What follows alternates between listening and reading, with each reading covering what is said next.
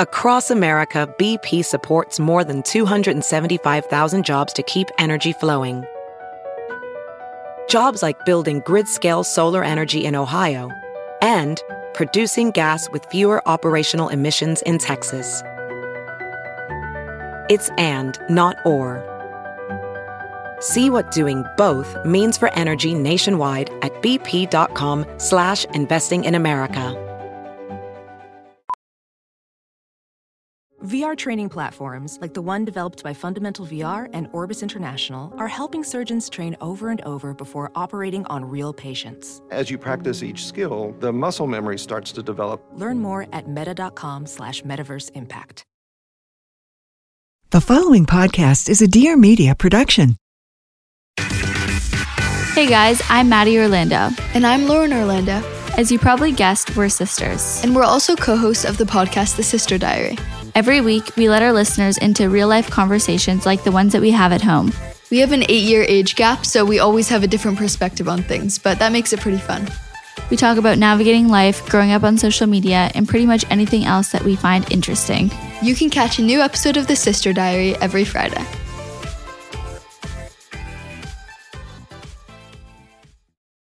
I would feel like this high and just like this energy. I would get super like this level of elation, and I'm just feeling invincible feeling, right? But then when I would come down, it would be like the depression would be like super severe where I just don't want to move. I just want to close the shades and be by myself.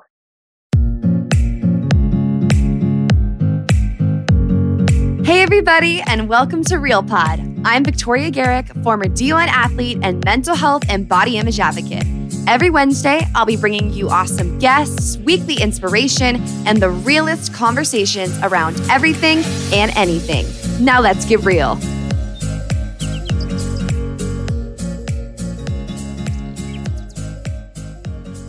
Welcome back to Real Pod. It was so fun hanging with you guys last week. If you guys are confused at what I'm saying, I went live on the Real Pod Instagram account, and it was really fun. I was talking about the show, revealed a few secrets. We actually came up with a name for listeners. It's called the Real Pod Squad, RPS. So make sure you're following us at Real Pod so you don't miss those moments. But yeah, shout out to my Real Pod Squad today. Thank you guys for tuning in to another episode. Now we are keeping the momentum going for Mental Health Month because today, one of the most legendary basketball players and pro athlete mental health advocates is here to share her story. This woman is such an inspiration and has made absolute waves for the sport of women's basketball and will forever be known as one of the trailblazers of the game.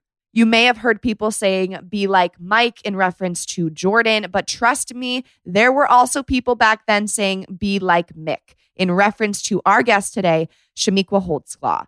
Chamique is a WNBA Hall of Famer, 6-time NBA All-Star, Olympic gold medalist, and still remains the all-time leading scorer in the University of Tennessee record books, and that goes for both men's and women's basketball. Talk about a GOAT. Now, not only is Chamique's impact felt on the court, but her tremendous advocacy and transparency around bipolar disorder and mental illness has been covered by ESPN, The Washington Post, and USA Today.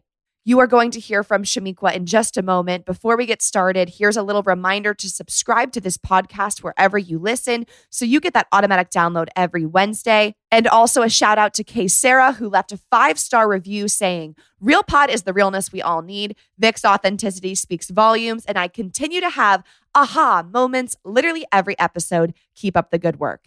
Sarah, thank you so much for this kind comment and review. I am so grateful that you listen, and I am ecstatic to know that you are having aha moments throughout the episodes. Thank you, Kay Sarah, for this review. I'm so grateful to each and every one of you who tunes into this podcast every week. Thank you so much for spending your time here with me and my guests at Real Pod. And I always love hearing from you. So if you have yet to leave a review, you can head over to iTunes and do so. And I just might shout you out next week on the show. All right, let's hop into today's episode with the one and only Chamique Holdsclaw.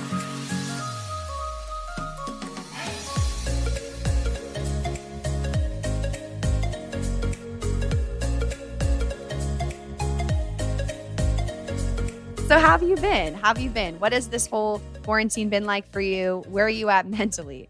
Oh my God, where have I been? I feel like I've been all over the place.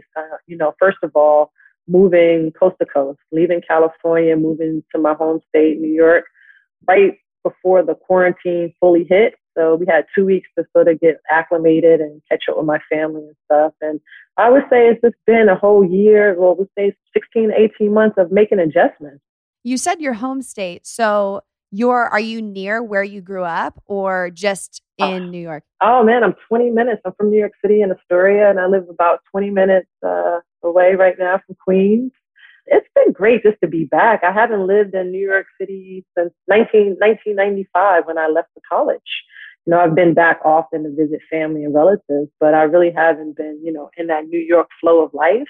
Is it weird for you though that you're so close to like your hometown? I know for me, sometimes I don't even like going back home because I drive these streets or I go past my high school and I don't know. I remember like an old version of myself or when I had all these dreams and then you're here now and you did the thing. Like, what does that bring up for you?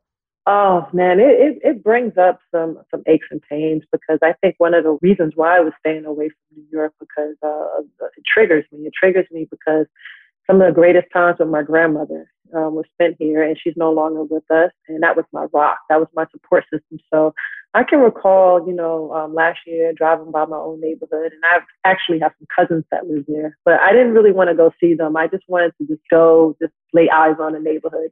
And I just started thinking about my grandmother, and I got kind of sad. I had to like really just meditate and sit and just mentally just like talk to her.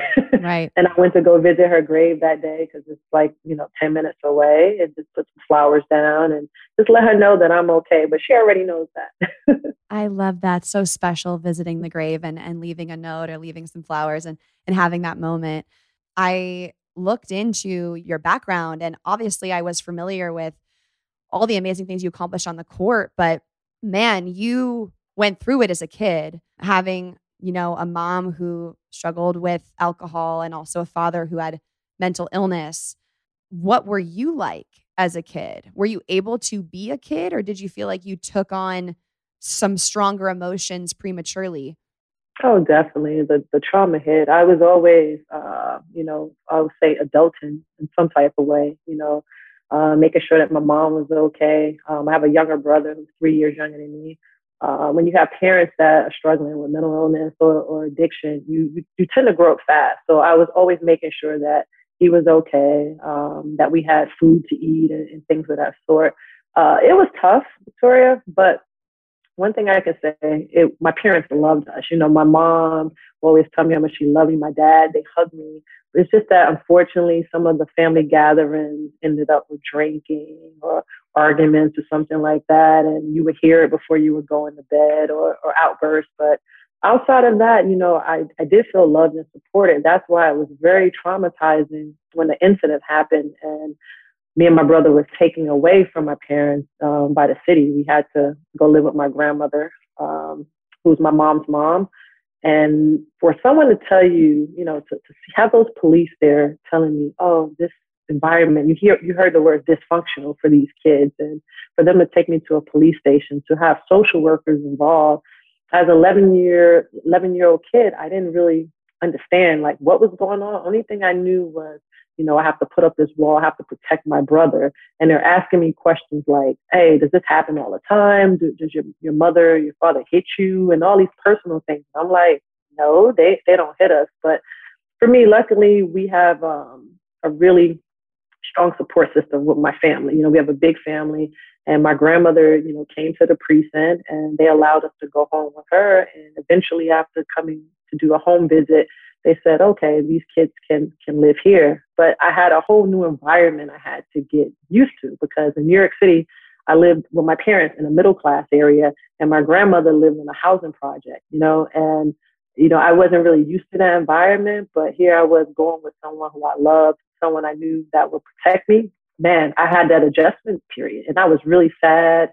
I started experiencing depression and loneliness and wanted to isolate myself.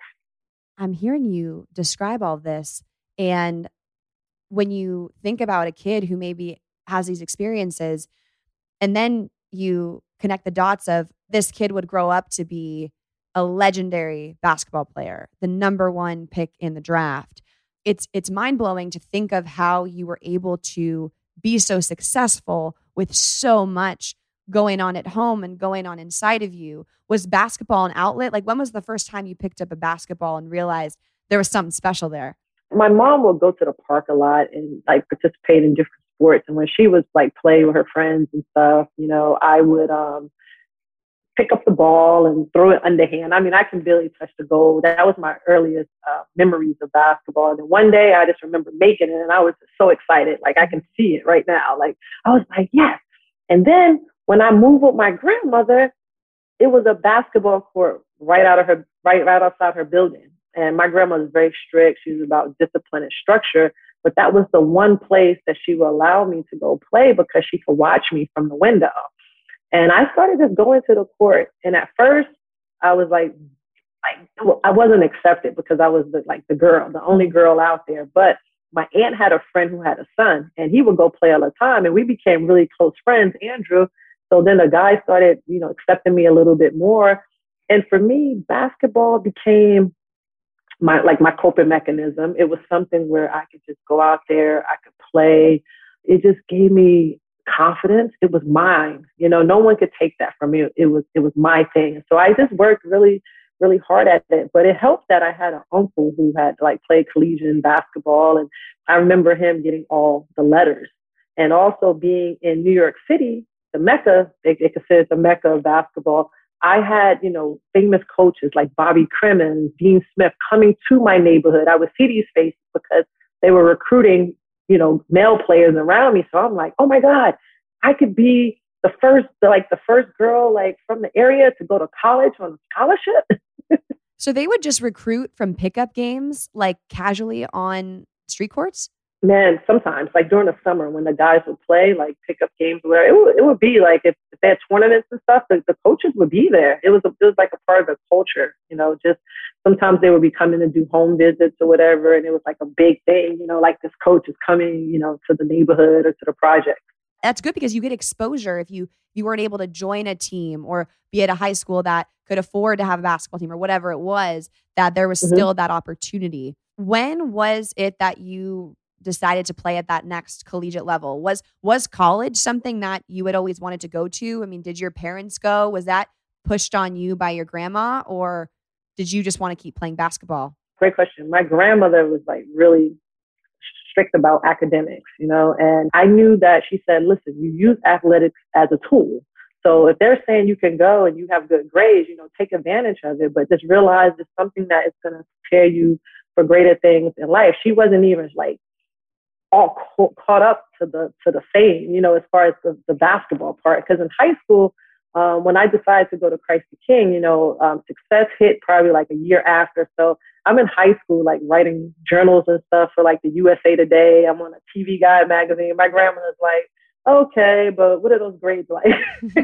She was unfazed. So she must have been so proud of you when you went off to college. And 3 national championships is, insane. I dreamed of 1, never got it, but 3, that's incredible. What was your mental state like as a student athlete? Did you feel the pressure? Did you feel that of being the MVP? Oh, yes. And college is when I really first started experiencing mental health concerns. But it was just you have so much success covering it up. I'm playing for legendary Hall of Fame coach Pat Summitt. We have, think about this, Peyton Manning my freshman year is on campus. So it's all this excitement. Football's rocking, women's basketball is great. I walk around, everybody knows who I am. So it's that excitement. But in the midst of that, I'm like, why do I feel so unmotivated? Why do I feel like I just want to sleep all the time? I really started struggling. And I spoke to Coach Summitt about it. I remember calling her in the office. She's like, okay, swing by. And that's before cell phone. I'm a little older than you. I had to call from the campus room phone. And I remember hitting her up and she's like, okay, Mika, come on. And I'm like, no, I don't want to come in the office because I just don't want people to know that I'm there discussing something that was very sensitive to me. So She's like, okay, we'll meet outside down the block on the benches. So we go, and I'm like, Coach Summit, I just don't feel good. Like something's the matter. Like I have all this success, you know, we have success. I think we just were on a cover like Sports Illustrated or something, just like we won another championship. But I just feel really sad and I feel down. And at this time, I'm probably like 20 years old, maybe 19, 20. And she said to me, Chamique, well, you have to figure out what makes you happy. At that age, I'm like, is it like hanging out with my friends? Is it playing video games? Like, what is it? And I'm trying to do this deep dive, but it's very surface. And then I'm like, oh my God, I just don't know. So she said, do you want to talk to the team therapist? And let me tell you, I wanted to just run. I'm like, no, I can't talk to her because she will be around our team and a very pleasant lady. But I'm thinking back then because of the stigma with mental health issues. I'm like, oh my God, if I go to her, my teammates are going to find out. Oh my God, I'm the captain of the team. They're going to think that I'm weak. Like all this negativity started creeping in. Next thing you know, she goes, all right, do you want to go off campus? Victoria, I said yes. So I drive probably like every week to go to therapy off campus, like probably like 25 minutes away. And I started to see a change. I started to go, I started to open up. I started to talk about the things that I was feeling, trying to work through and navigate. But it was like the 6th or 7th time. And I went and I walked in there. I remember it like yesterday, and it was dolls on the windowsill. And she said to me, the therapist, who was an amazing lady, she said, okay, today, so she said, we all have a childlike person inside of us. And I'm like, okay. And she started wanted me to talk about my childhood, the experiences with my mom and my dad. And those things just forced me to shut down. And I remember going back to campus. I remember going back to practice. Oh, everything's good, you know, because I created this shift. Like I was uncomfortable. I didn't want to deal with it. So I'm thinking, all right, let me jump back into basketball in the sport, you know, because that's the thing that always helps me feel better, you know. So I learned, and it just wasn't the first time. It was when my parents first had to go to their program and we were taken away. My grandmother realized something was not right, and she got me to go to therapy, right? But what I learned as a young person is, you know, you hear things, you're feeling, oh, we're going through trauma. What happens in our household stays in our household. We don't talk about these things to other people. This is our business. So imagine me going to therapy as a young kid, the therapist trying to connect with me. I'm not telling them my family business. The same thing. I learned to just stuff it. And here I go again. And the therapist tries to talk about them. I don't feel comfortable opening up. That's a part of me I don't want to discuss. And so guess what? I'm going to stuff it. And I'm just going to move along and dive back into sport. So that became like my pattern. Did part of you also feel like you did not want to face it? Mm-hmm. Something I think of is like, I'm never going to stop crying, or I'm not going to be able to bear the pain, you know, and you just want to keep it down. Was that a factor? Can I even handle going there? Yes, I felt it was going to break me, and I was afraid of it. I was afraid of it because, you know, even right now thinking about it, and I'm thankful that my parents, my dad lives with schizophrenia disorder, but my mom, she's been able to, you know, be sober and have an amazing life and get the help from that time that she needed. But at that age, I dealt with so much. I was angry. I was angry with my mom. I did not want her around me. I felt like all of this happened because of her, and I blamed her. So I just did not want to just dive deep into that emotional pain. I didn't know what would come up, but I knew that it was not going to be anything nice. I was past that. I've worked hard. I have something that's my own. I want to separate from her. And then finding out that I'm dealing with these things. Can you imagine, like, when you hear the word, like you hear something like schizophrenic disorder, you know, I didn't have a cell phone on campus, right? So when I first found out that my dad was found like hitchhiking on the side of the road, because my dad had got me a car. I always talked to my father. We were very close, but I hadn't talked to him in like a month, and my grandmother was keeping it from me. You know, she didn't want me to know. And I'm like, where's my father? I haven't talked to him. And she's like, oh, telling me what happened. They said that he has schizophrenic disorder. I had to go to the library to go read about this, right? And I'm learning, oh, he suffers severe hallucinations. They may talk to themselves, X, Y, and Z, erratic behavior. I'm like, oh my God, this is my father. Now I'm feeling something within myself, this detachment, this unwillingness, like to get out of bed. I'm just not motivated. So I'm thinking, tag, you're it. Like if my dad has it, oh my God, I'm going to be like him. So I'm struggling with that. I'm like, I just don't want to talk. Yeah, that's so fascinating. That element of denial of like, if I admit that I'm feeling some type of way, it's going to become reality, that's going to be me. And yes. I'm sure the last thing you wanted to do was ultimately, even though you loved, your dad, the last thing you wanted to do was become that. Yep. Gonna take a brief pause to tell you about two of our amazing sponsors who help me bring episodes like this to you each and every week for free. The first one is Aura Organic. Aura Organic is a plant-based organic nutrition company with everything from protein powder and pre-workout to ingestible beauty supplements. They care about making healthy living fun, accessible, and easy while harnessing the earth's most powerful plants to help transform your health. Aura Organic prides themselves on using the cleanest nutritional products around, and they've gone the extra mile to prove it because every single one of their products is third-party tested for heavy metals and purity, and all of these test results are available to the public on their website. On top of that, their products contain no hidden ingredients, so each product page on their website allows you to look through all the ingredients in a particular product, and you can see what purpose that ingredient is serving. My favorite product from Aura Organic is their greens powder called Easy Being Green.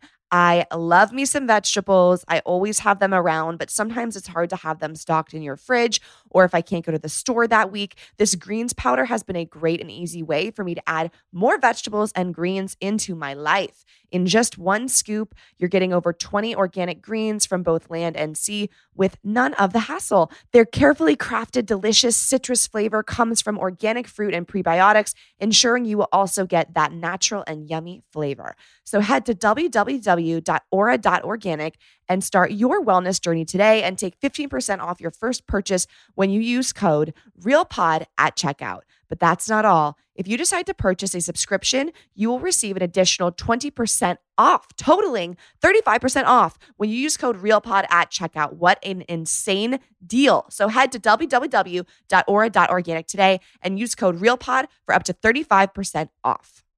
Now, I posted about Osea on my Instagram recently because I'm obsessed. So I had to tell you guys again today about their amazing products, specifically the Undaria Algae Body Oil. It is a liquid gold color. It's rich, luxurious, never greasy. It's fragrant with this sunny citrus and top notes of sweet passion fruit scent. And you can literally rub this oil all over your skin. It is so moisturizing. I literally have been obsessed with it. Max has to take it away from me. And on top of the products being amazing, the Osea business was female founded in 1996 and is operated by a mom-daughter team. This Undaria algae body oil is actually soaked and prepared in barrels of oils for up to 6 months before it is packaged in this beautiful, sustainable bottle that honestly reminds me of sea glass. Their products will literally transport you to the ocean mentally, which is another thing I love about Osea, just the smell, the feel, the packaging. It really creates this spa-like experience. They also have a salt of the earth body scrub I love with Himalayan pink salts. And the best part is that if you're interested in any of this, you can try Osea risk-free for 30 days and get free shipping on orders over $50. They even send free samples with every order. So get 10% off your first order with promo code REALPOD at OseaMalibu.com. That's 10% off with code REALPOD at OseaMalibu.com, OseaMalibu.com. So then you stopped going to therapy, you finished your college career, you got drafted number 1 overall. And at what time did your grandma pass? My grandma passed in 2002. So she made it with me, got to experience the Olympics. When I first went to DC, we didn't do too well as a team because, you go to number one pick, goes to the worst team. And, we started building. So she really got to enjoy some great moments with me and really trying to learn this adulting thing, being on my own, living on my own. And then it was like, poof, like the way she left, it was very traumatizing because it was Mother's Day weekend, and my grandmother came up. She didn't like to fly from New York to DC, so she took the train up, and she came, and my mother was there. And everybody knows after the game, my grandmother always comes into the locker room. My grandmother left and went back home, right? I call her on a cell phone, and she goes, "Oh, I'm headed back. It's Mother's Day, and I just wanted you and your mother to be together." She goes, "One day I'm not going to be here, and you and your mother need to have a relationship." That was the last time I talked to my grandmother. And I just couldn't believe it when my mother, called me to tell me, and it was like I was at practice, and it's all these different messages. Everybody's like, "Get home, your grandma's in the hospital." And, my mother is like, "Don't drive, fly here. Grandma's not doing well." But they had called, I guess they reached out to the team, my agent and stuff, and some of my teammates. And so I had a teammate say, "Oh, I'll drive you home." And then I'm confused. There's so much coming at me. And then I just remember my agent's like, "You have a plane ticket, go to the airport." And I sit there. The average person knows DC to New York is like a 30-minute flight. The flight it's flights every hour. Business flights, quick. It was delayed. I've never been on a flight delayed. And I sat there and I just started crying. And I just remember the man next to me was like, "Are you all right?" I said, I'm fine. I knew my grandmother had transitioned. And when I got home to New York and I went to the house, my mother sat me down and told me, and my life was forever changed. I didn't know what to feel, but I just felt so alone, and it's like an out-of-body experience. I'm like, so sorry that was how that happened. It's definitely chaotic, and it also is the feeling is powerless when you just want to teleport somewhere and you can't, and you're like, I need to get on the flight, I need to go, and it's not in your control. It warms my heart to know a stranger did say something to you, because right. It's the weirdest thing when you're crying in an airport and everyone sees you, but no one says anything. You feel even more alone because you're showing emotion. Definitely. When did you have to report back? I mean, you're playing professional. You're the best on the team. I mean, this is the reality of mental health in sports is they're not going to give you probably the months off to be with your family. Right. They told me, we had a game on, I remember the next game was in Phoenix. And they told me, "Hey, if you miss this game," it was probably once I buried my grandmother, I think it was like 3 days later or something. And they said, "If you can make it, great." And for me, basketball has always been that space that, gave me energy. It soothed different things I went through. So I'm like, okay, I always say, like, it's like I buried my grandmother, I buried my emotions. And it was just like I was on autopilot. I went, I met my team, I played. But it was like I was there, but I wasn't. And to have them have to adjust to me, because when you go through something like that, now that I'm older, I know people don't know how to react. Like, they know, like, I just lost my grandmother. They don't want to say the wrong thing or whatever. But then you're thinking, man, like, they don't understand what I'm going through. And so I felt really alone, even though I had some great people in my my support circle or whatever, but I just had to navigate and figure it out myself. That line is chilling. I buried my grandmother and I buried my emotions. Did you feel like your depression felt numb? That's kind of, I think when I think of people who've been depressed, and even from my own experiences, it's just a numb state. How do you describe what your rock bottom felt like? It's very numb. And for me, it's just, I constantly, that crappy little sucker, I always call it, is in my head, just negative, everything bad, oh my God, this is the worst, nobody understands me, just the negative self-talk just really kicks in. And it's just like that, I don't care, I don't give a hell. That's what it is.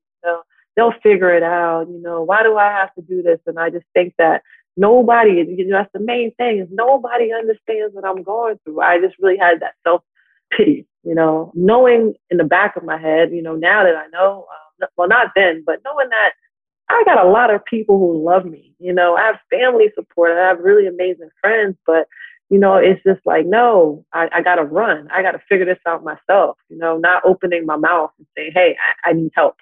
Well, you mentioned the stigma before about how when your coach said you could go to the therapist, you wanted to run. I mean, the way that seeking help is communicated to us from society is essentially, oh, you couldn't figure it out on your own. You're a failure and you have to ask someone how you should do it. Right. And especially as an athlete, athletes in general, but you being everything that you were and all the things you've accomplished, it's almost like you thought people expected you to have it together. Like people look towards you to lead. Right.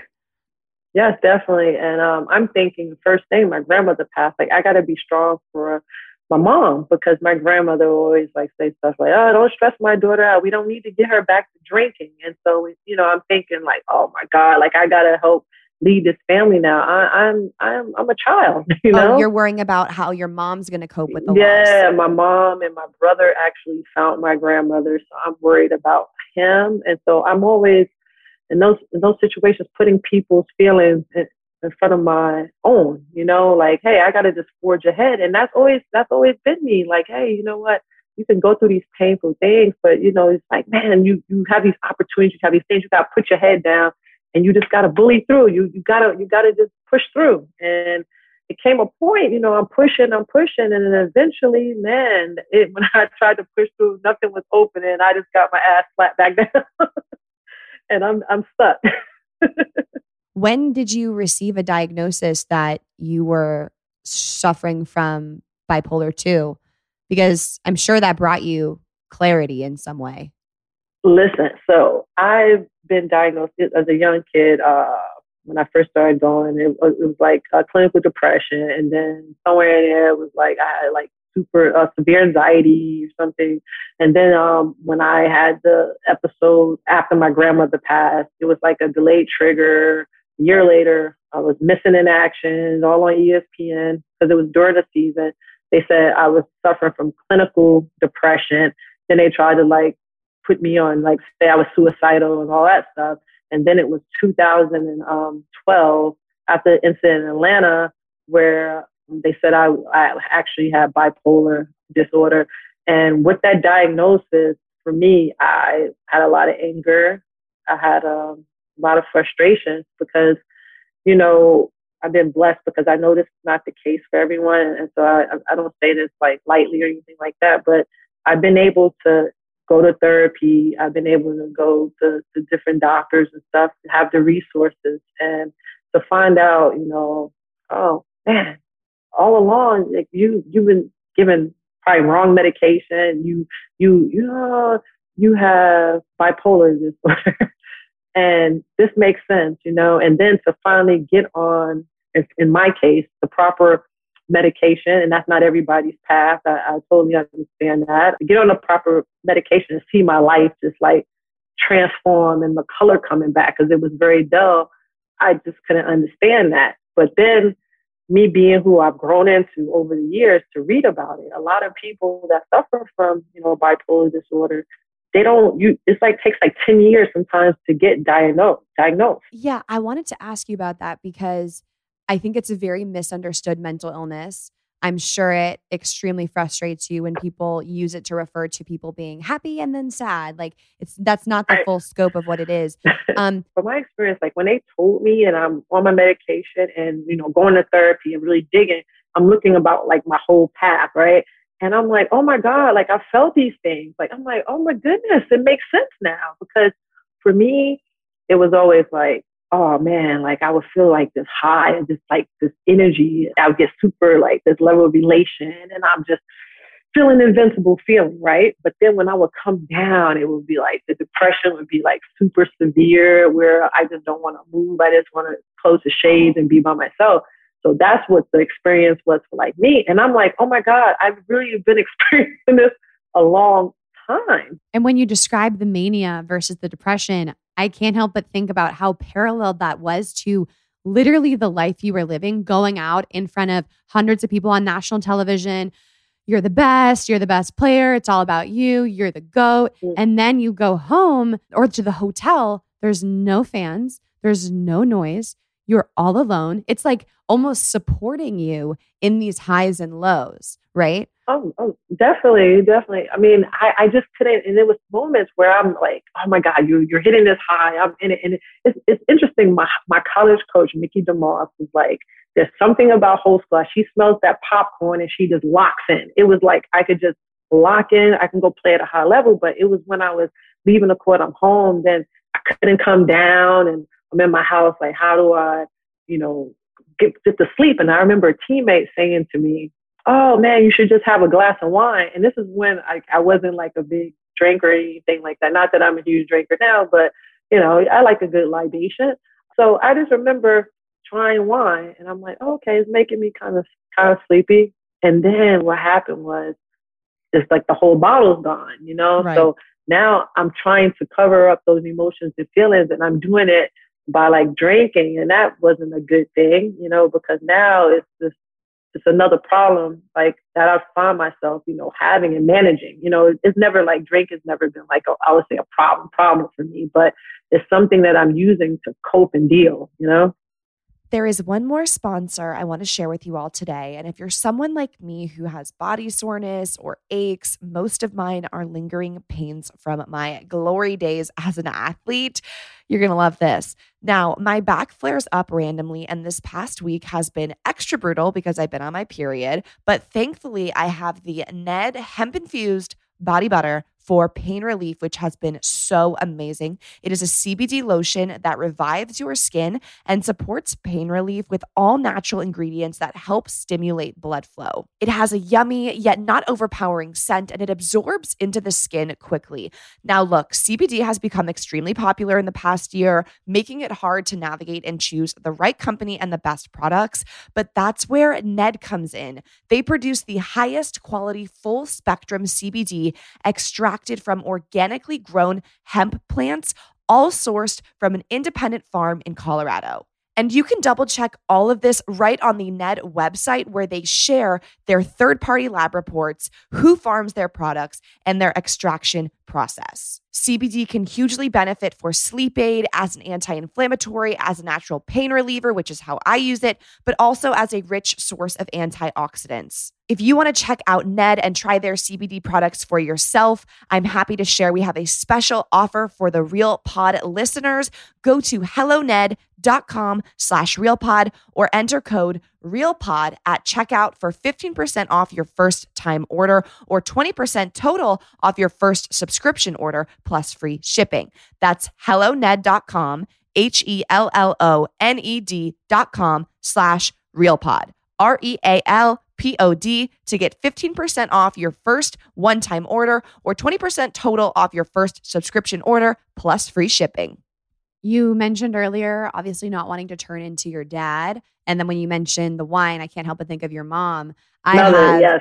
I have some alcoholism in my family, and so does my boyfriend. And I've weirdly found that I'm really sensitive to alcohol. I don't think I could ever become that, but because I've seen it and I know it's in the line, like I have a hesitation towards it. Did you, or did you feel like I don't know, what was your approach? You said you didn't drink before that point. What kind of tipped you over the edge?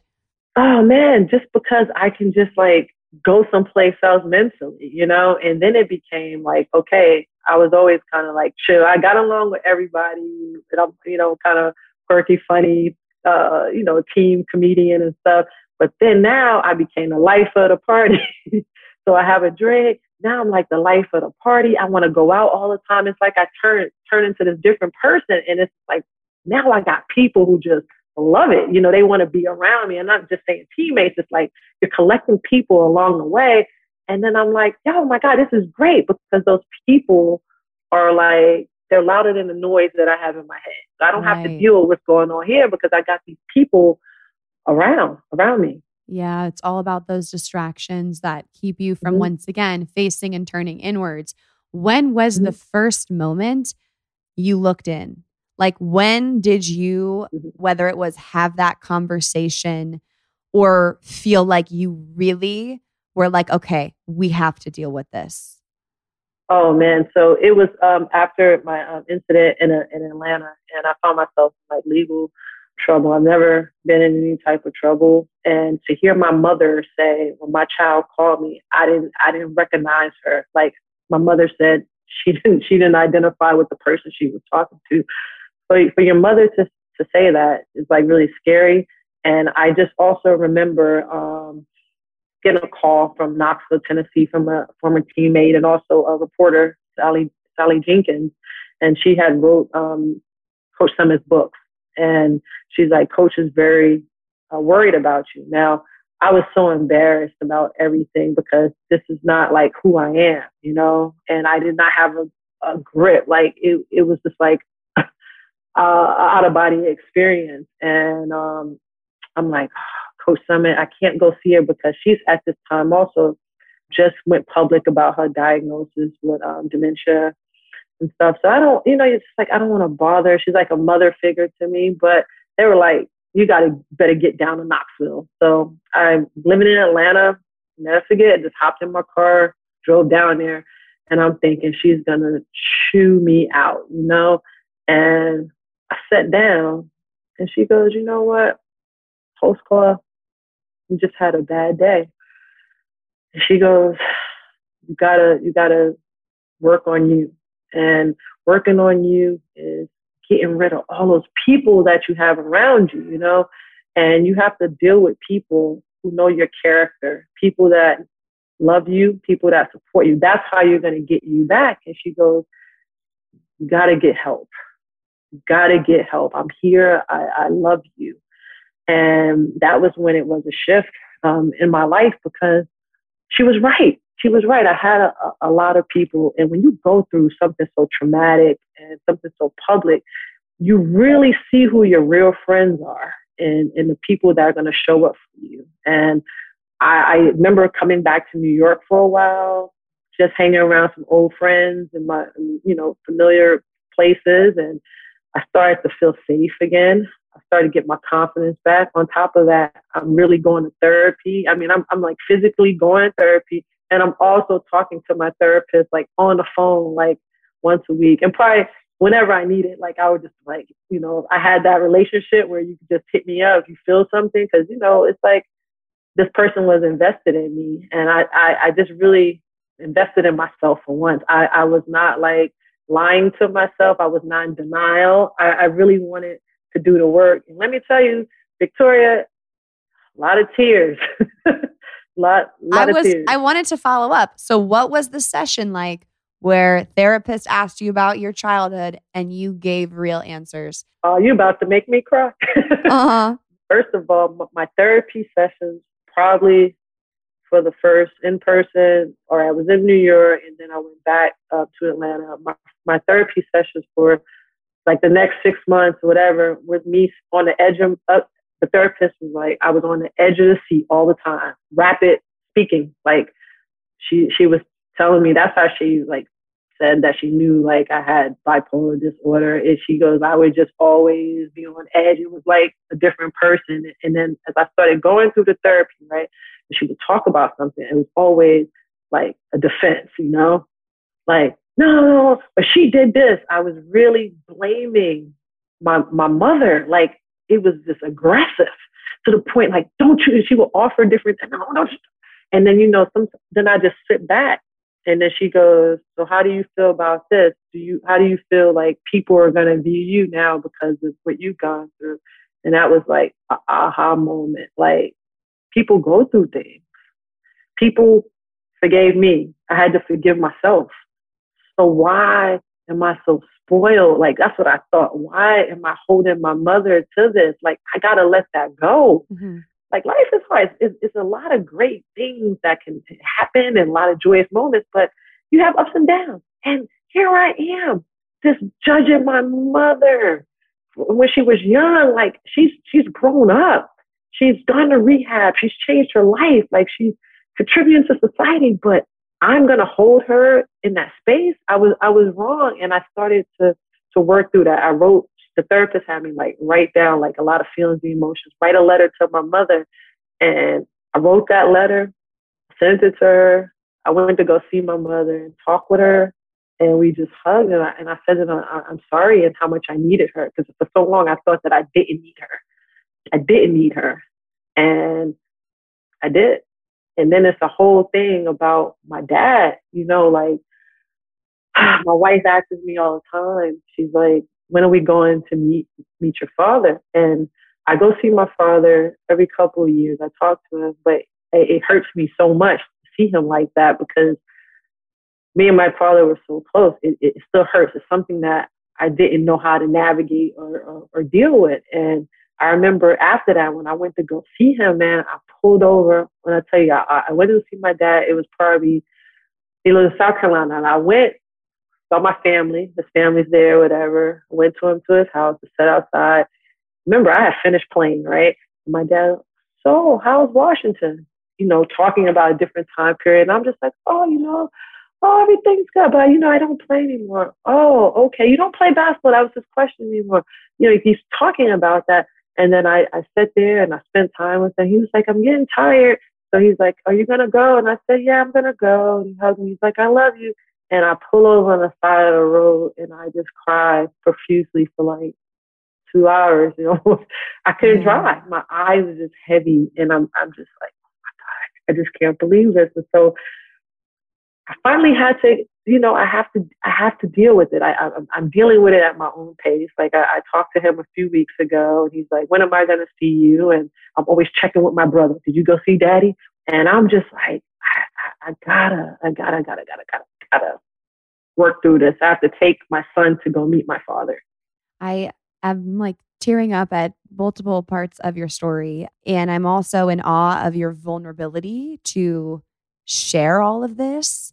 You've definitely come a really long way from the version of you who just wanted to run from what you were going through. Mm-hmm. Right. You are now sharing that publicly with the world in hopes of, well, you tell me in hopes of what? What is it that inspired you to take the mic in so many various ways and speak this? Man, I just want people to know, like, don't ever lose hope. I lost hope, man. When I was in LA, like, I tried to take my life. I'm in Centinela Hospital in a damn VIP suite under suicide watch. Like, I lost hope. I felt like I isolated myself instead of just opening my mouth and telling people what I needed from them because I had a support system. I felt like I felt like I did not handle it right because, it's just like, we can't navigate. We're made for companionship. We're made to talk to others. And I just felt like I just tried to like shoulder all of this by myself, and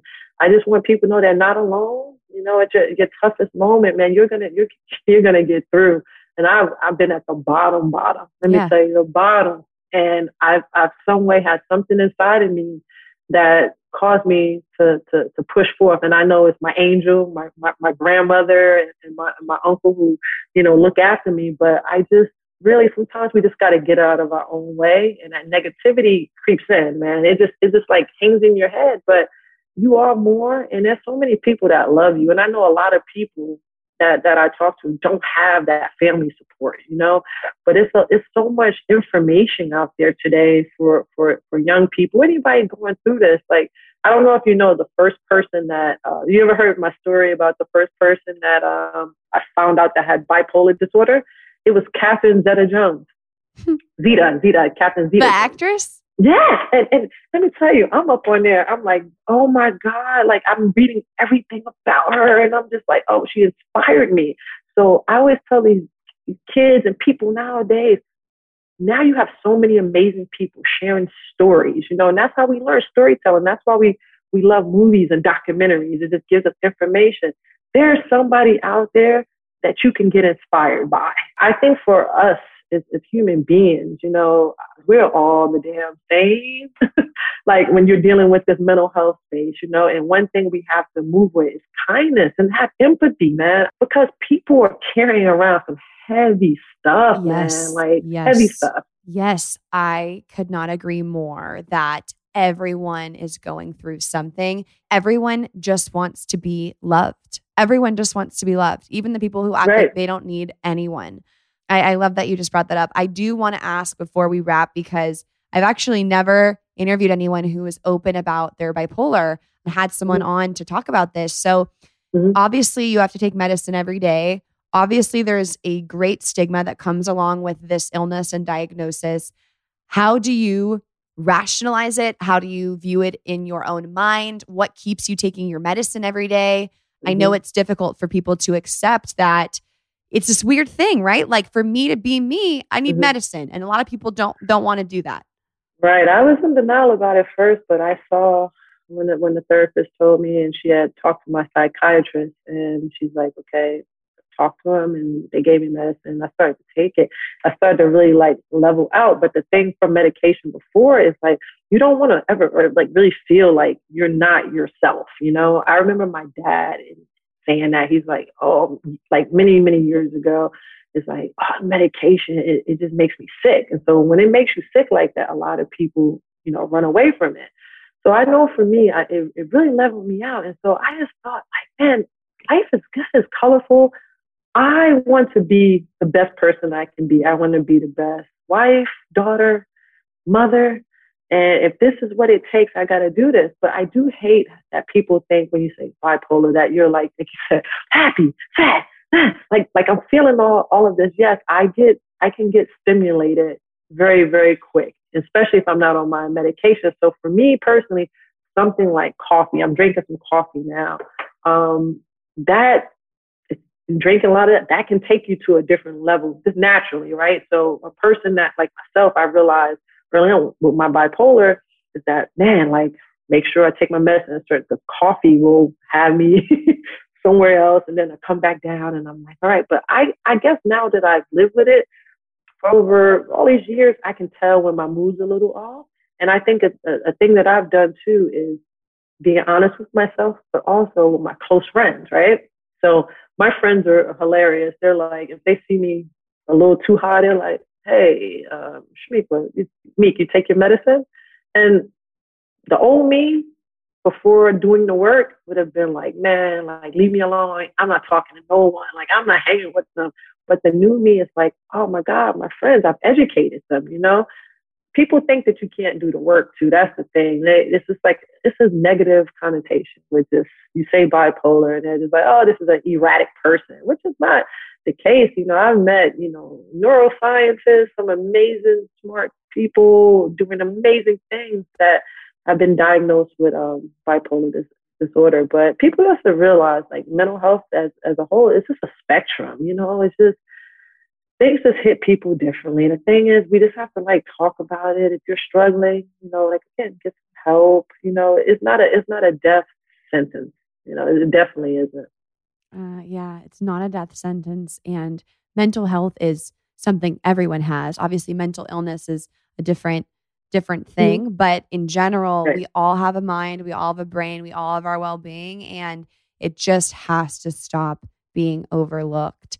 And, you know, you talk about how Catherine Zeta-Jones was an inspiration for you, but even for me to have known your story and your legend is so inspiring. And obviously to see everything that you do now and to have gotten the honor to speak with you. Thanks for trusting me and for being so open. And thank you, Victoria. I mean, all the amazing things that you're doing and having a platform for people to share and for people to grow and come together. That's pretty remarkable, young lady. I can say that. I'm a little older.